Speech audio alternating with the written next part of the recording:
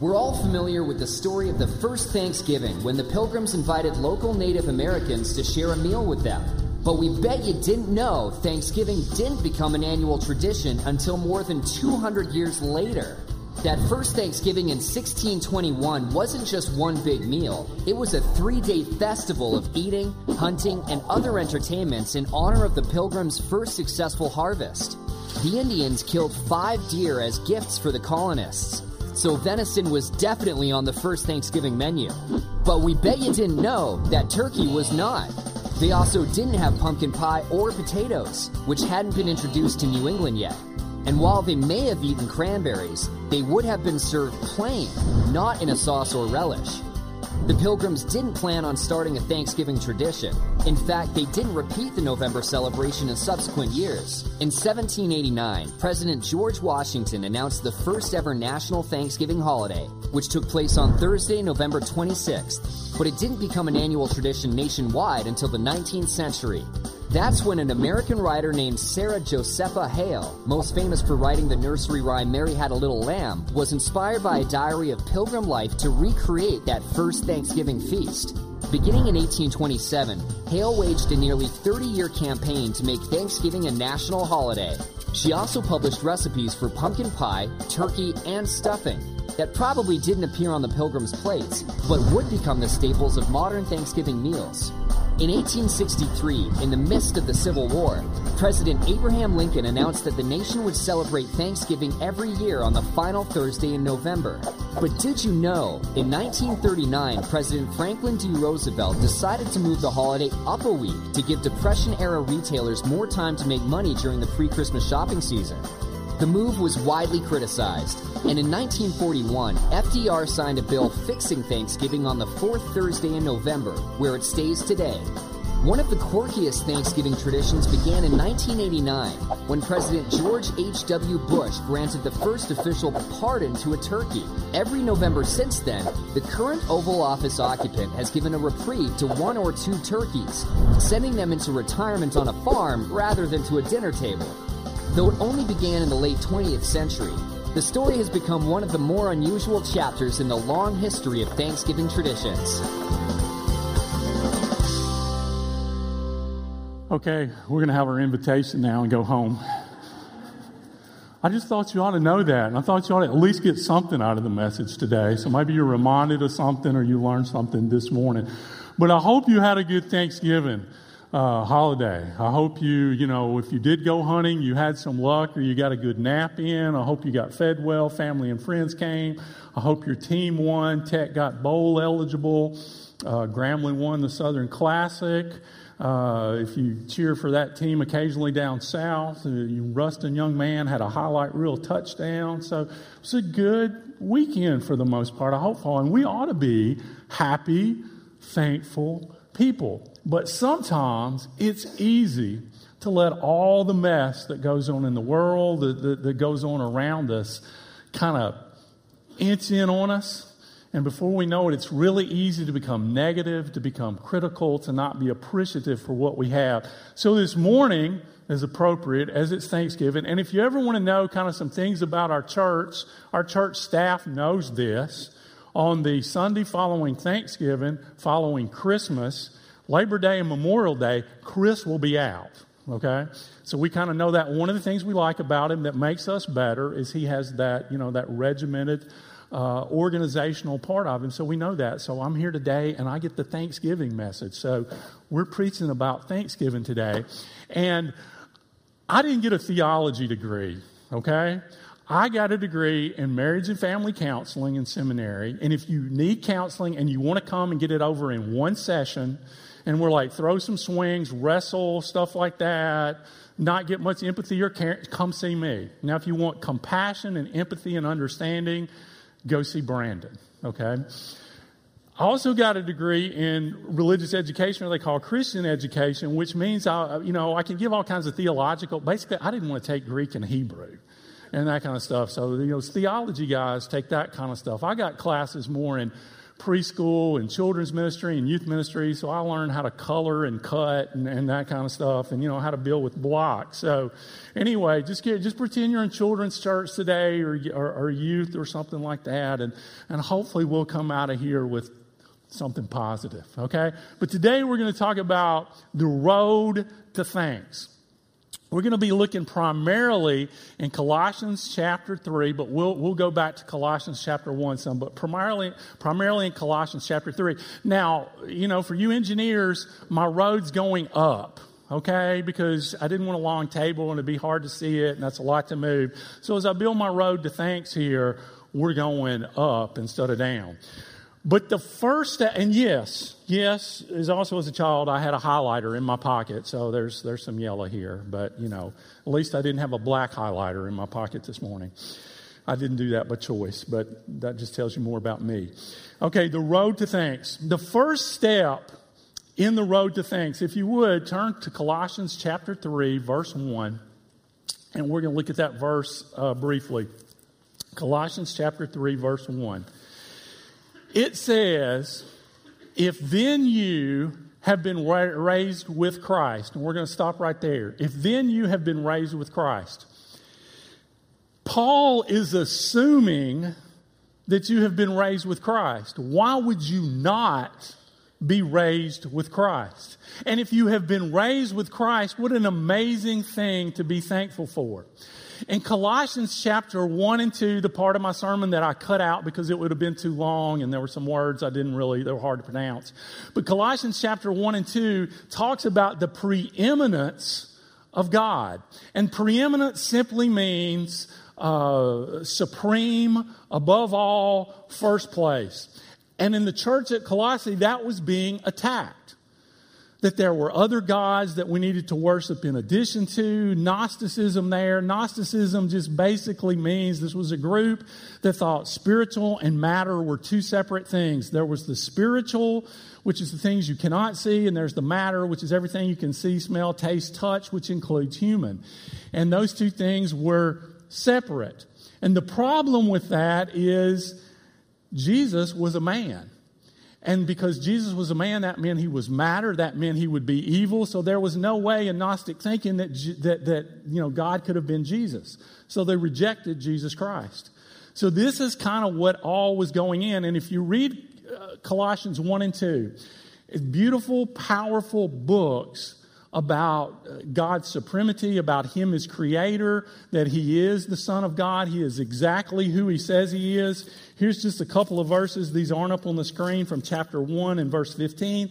It says, he is the image of the invisible God, begotten before all creation. It's making it real clear because they said he couldn't have been creator because if he's spiritual and he touches matter, that's evil. So the spiritual couldn't have touched matter. And so they were denying the fact that God was creator. But Paul is emphasizing, no, he was the creator. He was before all creation. Because of him, all things were created in heaven and on earth, visible and invisible. All things were created through him and for him. He is the head of the body, the church. He is the beginning, the firstborn from the dead, that he might be supreme in all. For in him God in all his fullness was pleased to dwell. Jesus is God, and God in his fullness dwelled in Christ. He was making that case real clear. And there's some beautiful passages, and also in Colossians chapter 1, verses 12 through 14, where he talks about salvation.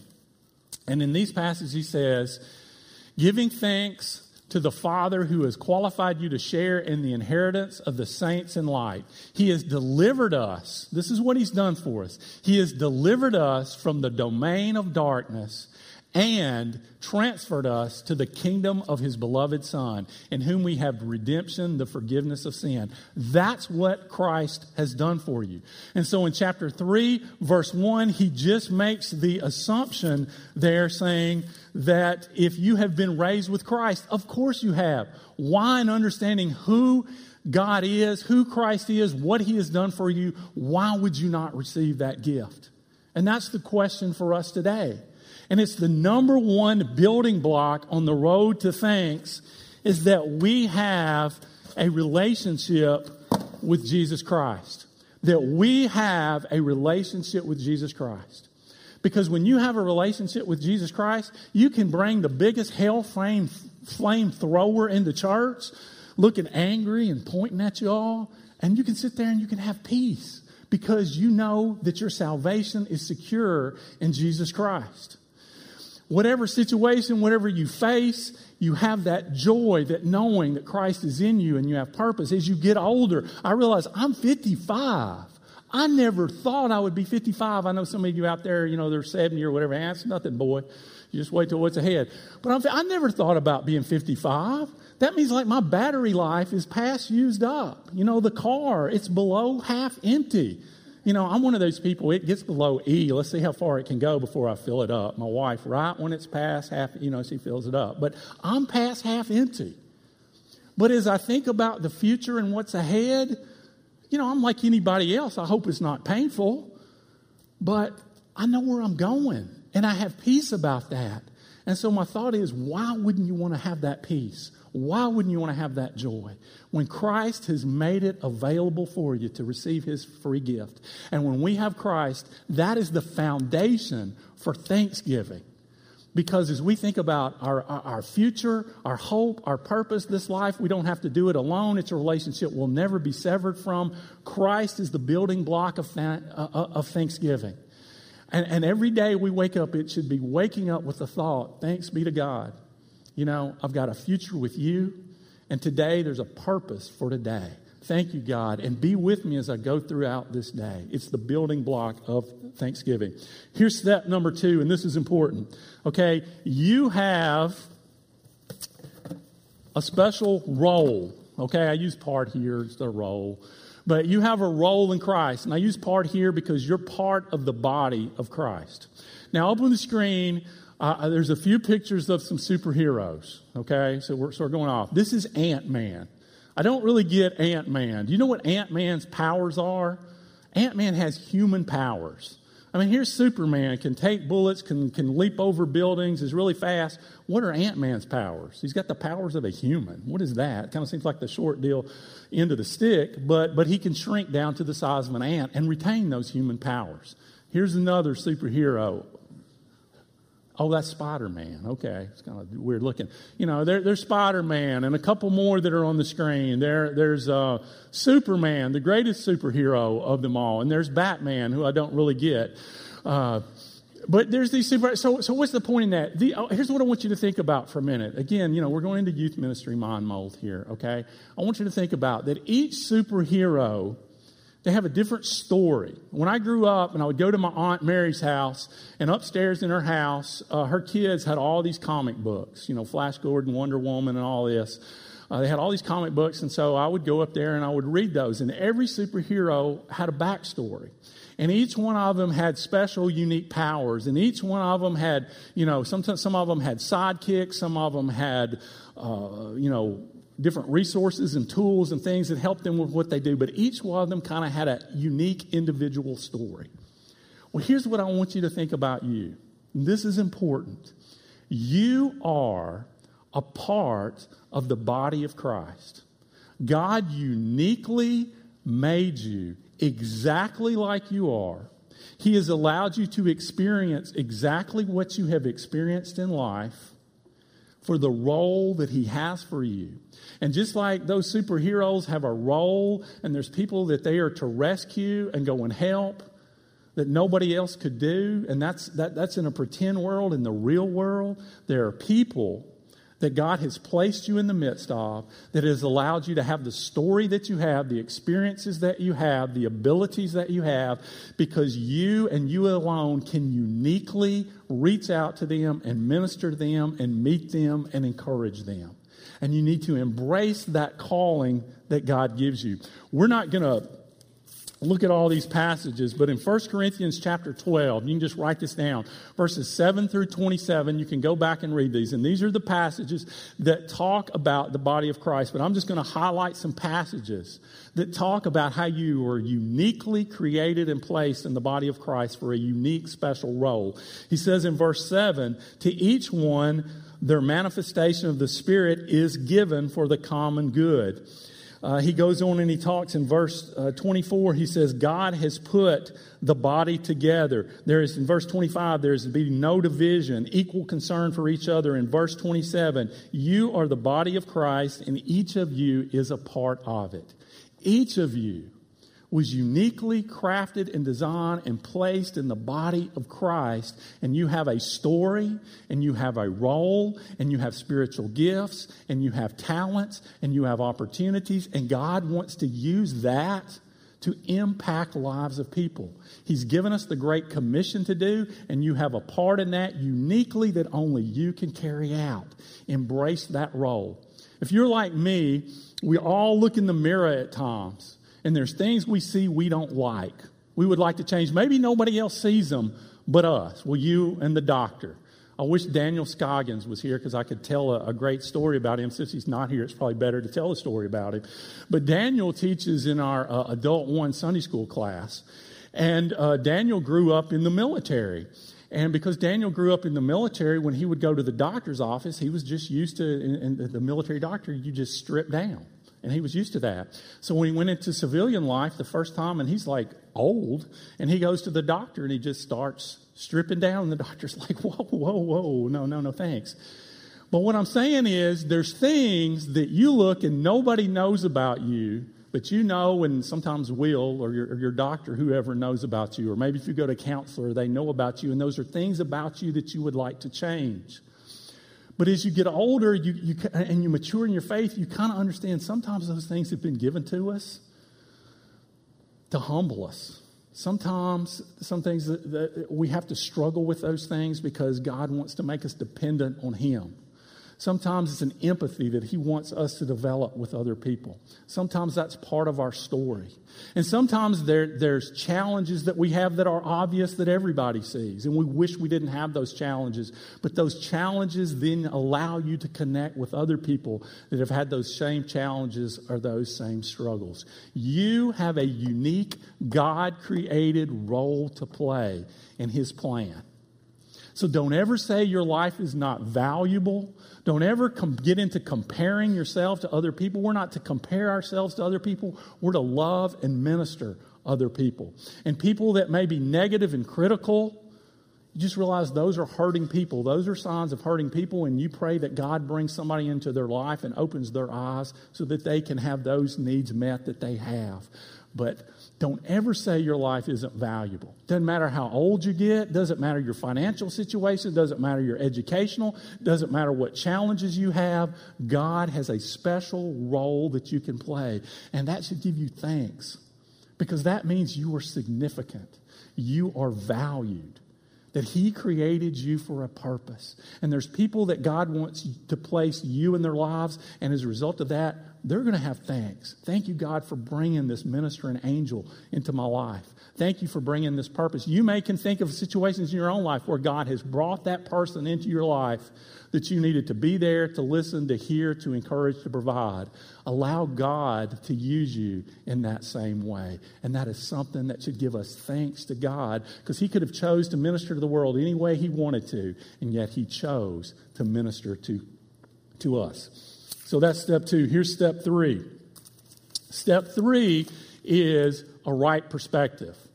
We need to think above, have a perspective above and not earthly. If you look in chapter 3, verses 1 and 2, he mentions this 2 times. He mentions, if you have been raised with Christ, seek the things that are above, where Christ is, seated at the right hand of God. Set your mind on the things that are above, not things that are on earth. If we are going to be people of thanks, then our thinking's got to change. Now, there was one minister that said, we don't want to be so heavenly minded that we're not of any earthly good. That's not what we're talking about. But it means we start seeing things from an eternal perspective. We start looking at people from an eternal perspective. We start looking at our family from an eternal perspective. We start looking at things that God has entrusted to us from an eternal perspective. In other words, the relationship that I have with my wife, with my children, with my friends, I want that relationship to have an impact beyond today, beyond the temporary. I want it to have an eternal impact. When I go to work, I understand this isn't just a job, this isn't just a paycheck. God's got me here for a bigger purpose, and I need to look for those opportunities, and I need to honor Him in everything that I say and I do. I need to understand that things that God has entrusted to me, home, car, money, possessions, whatever, those things can take on an eternal perspective. Hunting, this is that time of year, can take on an internal perspective. You go just looking around, opening your eyes up to what God created, maybe taking somebody with you that you can encourage, that you can be a friend to. Just, you can make so many ordinary, temporary things have an eternal perspective. There's a parable in Scripture that talks about the rich young ruler. Not the rich young ruler, I'm sorry. It's a rich young man, and he's kind of like, what do I have to do to follow you, God? He says, sell all your possessions and come follow me. And it says he walked away sad because he had a lot. And a lot of times when we hear that parable, we think about, well, that doesn't apply to me because that person's very rich, I'm not very rich, and God's not going to, ask me to walk away from everything. So that's a nice story. He should have trusted Jesus and did that. But we separate ourselves from that story when we need to kind of look at the bigger application of it. I don't know if some of you have seen this Nick Saban Regions Bank commercial.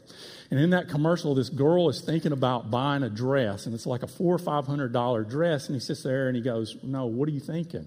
You're going to buy this dress that's going to sit in your closet 1 or 2 times. What are you thinking? You need to think about this differently. Walk away from the dress. And you see, just like that rich young ruler, he was saying, walk away from those riches. See, sometimes there's small things that God says, you know what, if you're going to follow me, you got to walk away from this. Because this is going to rob you of your joy. It's going to rob you of your thanks. This car you want to purchase, this home you want to purchase, walk away from it. Maybe it's something smaller. Maybe it's something less. Maybe it's being content where you're at. And I'm not saying there's nothing wrong with getting something a little nicer, but I'm just saying there's times when we got to listen when God says, you know what, you're going to get so stressed about the financial payment, the upkeep of this. You're going to get so stressed with all this space that you got to care for in this whole process. And you're going to worry somebody's going to back too close, and you'll be one of those people that straddles 2 parking spots when you go park. And you're just going to be somebody that's going to lose your joy. Walk away from this. And we have to be open to those times when God says, walk away and have an eternal perspective. The whole reason, if you've ever taken Dave Ramsey, the reason Dave Ramsey wants you to pay off your debt, it's not so you can go get more. It's so that you can give more. It's so that you can be in a position to bless other people, that you can experience that thanks from blessing other people. So it's important for us, if we're going to be a people of thanks, we've got a people that everything, with our possessions, with our relationships, with our friendships, with your school, that you take an eternal perspective. Even that class that's brutal, whatever that is for you, geometry, history, physics, I could just name most of them. Whatever that is, you take an eternal perspective. God's got me in here for a reason. There's something He wants to teach me, show me. Maybe there's somebody I can set an example to. Maybe there's somebody I can minister to. But be open to that. Here's the 4th step. The 4th step, and we're just going to go through these really quickly, and you can read these on your own. But he talks about some things that we need to put off and some things that we need to put on. If we're going to get to a road of thanks, there's some things we got to put off and we've got to put on. There's a couple of times in Colossians chapter 1, wherever the passages are. But basically in there, he tells us several times, hey, put off, put off, put off in these passages. And there's several times in those passages where he tells us to put on. Here they are in verse 5, 7, and 8. He says, put to death. You too once walked this way. Put them all away. Put to death means mortify. Do away with it. Be done with it. I'm picking on deer hunting a lot right now. But it would be like if you killed a big buck the other day. That was pretty impressive.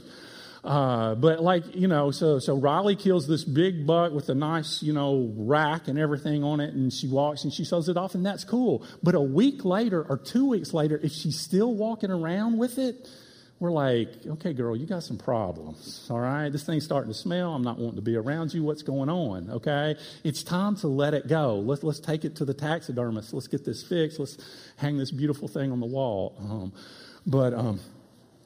Because there's some things that if we're going to be people of thanks, we got to put to death. And what was going on in the Colossian church, there were things that they needed to be letting go of. There were practices. They wanted to come to church and be spiritual and then just go live how they wanted to live, that separation of the spiritual and the material that they wanted to do. And God said, no, you got to put those things to death. If you're going to follow me, and you can read the list, he talks a lot about sexual things because they were wanting to separate that. He talks about lying. And he says, those things have got to go. It doesn't matter if you're using them, hey, this is just what we do at business. This is just how, he says, you got to let those things go. I've got a role for you to play. You're part of the body of Christ. You're my child. You're my representative. And there's certain things, if you want to be a person of thanks, let them go. And if you have let some of those things go, and at the time you fought it, but you understand why God wanted me to let that go and why he wanted to put me to death. And I have so much joy now because I let that go. And there's certain things that you have to put on. And he talks about several of those things. He talks about compassion, kindness, humility, meekness, patience. In the Greek life, there was not a word for humility. That was a new Bible word, that concept that you would put others before yourself. But he says, these are the qualities you got to put on. And when you put on these qualities and you start embracing your role and you start serving and loving other people, man, thanks comes from you. Other people are thankful for you. You start seeing situations and circumstances differently, and thanks just becomes natural and normal part of who you are. And then he talks about 3 things that kind of bond these things all together. Step 4 that we have to do, or step 5, I'm sorry, these are the reinforcers. Now, the first reinforcer is love. Now, this was supposed to be a bag of mortar, but I figured I'd bust it and Bernard would get on to me. So this is grout, okay? And grout's kind of like tile mortar, okay? But what binds all these things that we're supposed to put on together, what binds it all together is love. And the word that we want to think about for love is the word agape. And that is and we think about love as an emotion. Love's not an emotion, love's an action. In 1 Corinthians 13, you've heard that read at weddings. Love is patient, love is kind, it bears all things. Love is an action. And so he says, if you want to be a person of thanks, if you want to fulfill the role that God has called you to do, then everything you do, bind it in love. Can you do it in love? Do it in love. Let that be the thing that binds. And it's talking about just like sewing a garment together that will sew all this compassion, kindness, and tenderness, these things that you're to put on, it will bind them all together. And then he also says, I also want you to let peace rule in you. He talks about that in verse 15. Rule means like an umpire. If you're going to have peace at a ball game, there's got to be rules and there's got to be an umpire. And what God says, if you want to be a person of thanks, if you want to be a person that brings thanks, then you've got to be somebody that brings peace to situations. You've got to be somebody that brings balance. You need to bring peace to your home. You need to bring peace to your relationship with your spouse. You need to bring peace with your children. In your place of work, you need to be the person that brings peace into that environment. And how do you know to bring peace? How do you know what the rules are? Verse 16 says, you got to let the word of God dwell richly in you. Richly means deeply. It's like soil that has all the nutrients in it. And when those nutrients in it, a crop springs up. And so you have got to let the word dwell richly in you. And when you do, and you know his word, and you know how to apply it in your home, and you understand what you need to put off, you understand what you need to put on, you start thinking from an internal perspective because the word of God is guiding you. You start understanding your role and how to carry it out. And you're thankful to God and Christ every day for your salvation. And you're just a person that thanks erupts from. You're thankful to God. You see all circumstances, 1 Thessalonians 5:18, every circumstance, good or bad, you understand, even in the midst of bad circumstances, I can be thankful because I know God is at work. He's developed me in my role. He's showing me something I need to put off or put on. In all circumstances, I will give thanks to God. And then verse 17 closes it out. And you understand that in every situation, whatever you do, in word or deed, do everything in the name of the Lord Jesus Christ. Everything you do. Everything. Every thought, every word, every action, you're doing it in the name of the Lord Jesus Christ. Every word, thought, and action is a gift of thanks to God. Because I have a relationship with you, I have a role to play. God, before I think, before I speak, before I act, God, I'm going to you first. I'm searching your word, I'm going to you in prayer, and I'm going to put that into action. And when you start doing that, you become a person who your life is a life that gives thanks to God. You become a person who in every situation is able to find God at work and see God at work. Even when you don't get it, you trust that he's at work. You become a person that is thankful and appreciative to other people.